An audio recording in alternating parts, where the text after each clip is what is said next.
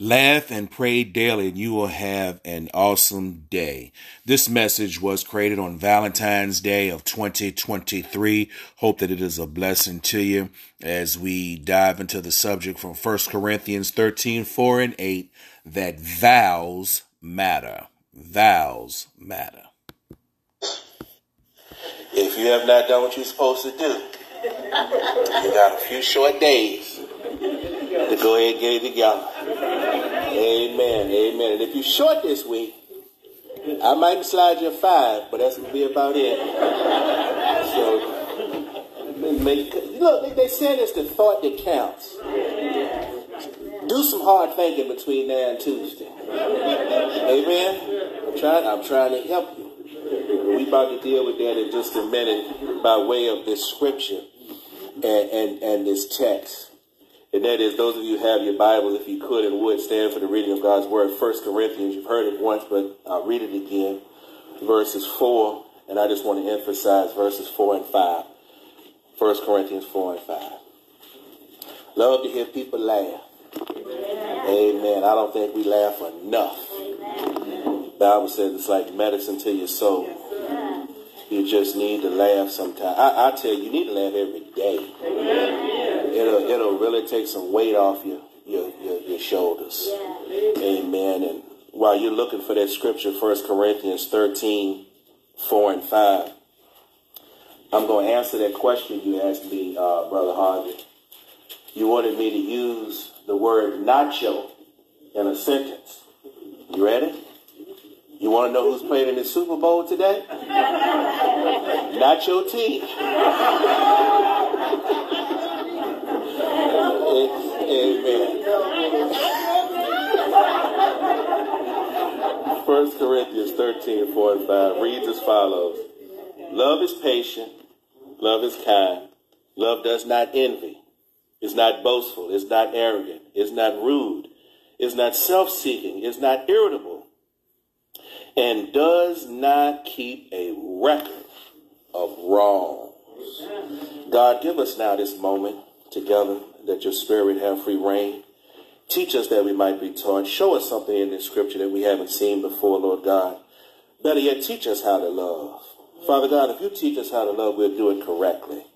And God, we just want to not only love people, but we want to present ourselves as being lovable. So, God, we thank you for what you're about to do in Jesus' name. Amen. Amen. People of God may be seated. I just want to talk for a brief moment from the subject, vows matter. Vows matter. Amen. We live in a society where marriage is on the decline. It's on a stark decline. I don't know if any of you have ever researched this or looked it up, but in 2020, the marriage rate hit a 50-year low. And if that wasn't enough, the very next year, it went even lower. Leading the way of those who choose not to get married is whom? African American women. Black communities are at the bottom of the list for those who are choosing not to marry. You say, well, why is that important? Because obviously, culturally, we live in a world where people do whatever they want to do. But we don't normally talk culturally when we're in the church. We're here to talk spiritually and what thus saith the Lord. And if we're talking what thus says the Lord, there are some things that unmarried couples are not supposed to enjoy that married couples do. Now, you'd be hard-pressed to run across this country, this state, this city, this county, to find people that sometimes act like married couples. And you can let your imagination run however you want to fill that blank. But that's just what happens. But the Bible is very clear on how that's supposed to look. Thus my title, Vows Matter.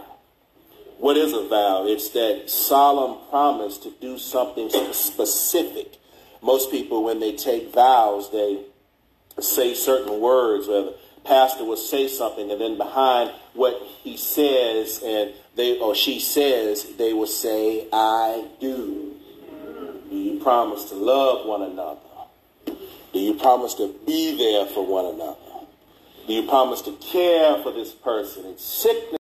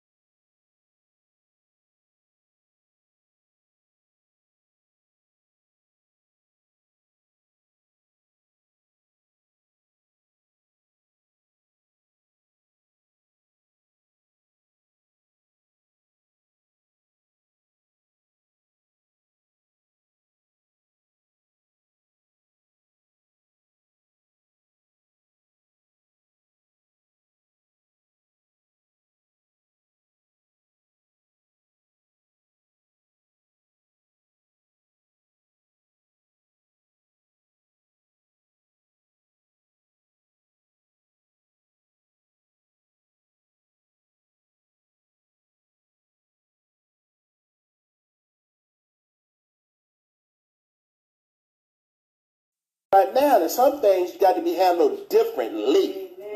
But I'm also saying that if you're going to sit up there and keep a little running notebook, a little running tally of what you want and this, that, and the other, you keep bringing it up,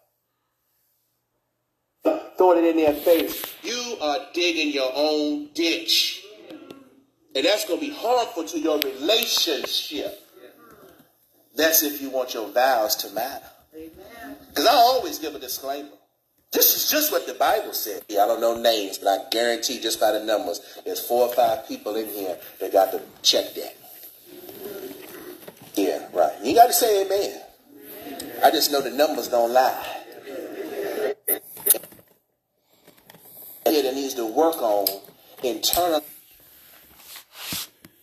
some things and working out my problems in my house, and stop calling up every sister and brother and telling them that I just had an argument with my husband or my wife. Now, you know, you got to put a limit on that. There are times when it really to say this is about us. It's about you and I. And there was a song that came out in 1950.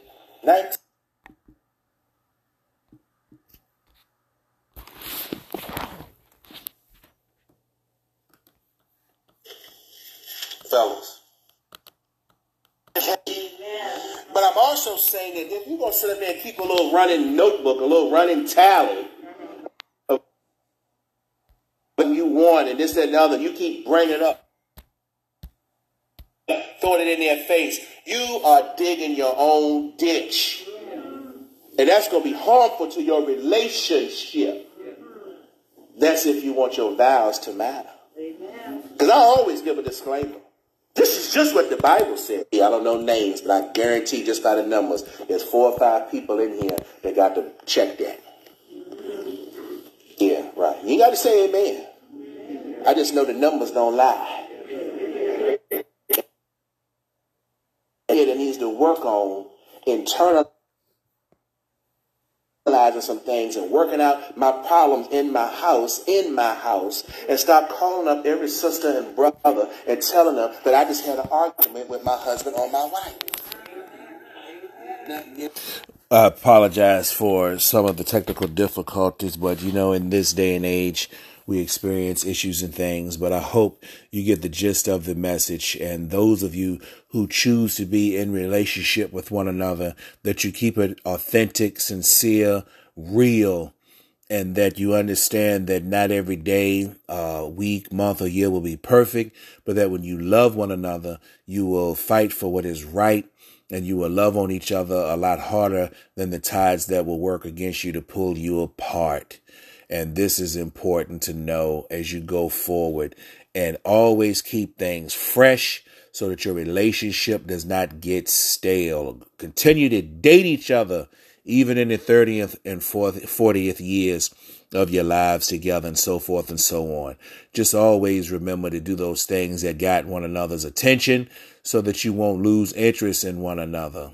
Until we talk again, be blessed, stay safe, and looking forward to the next time. Take care.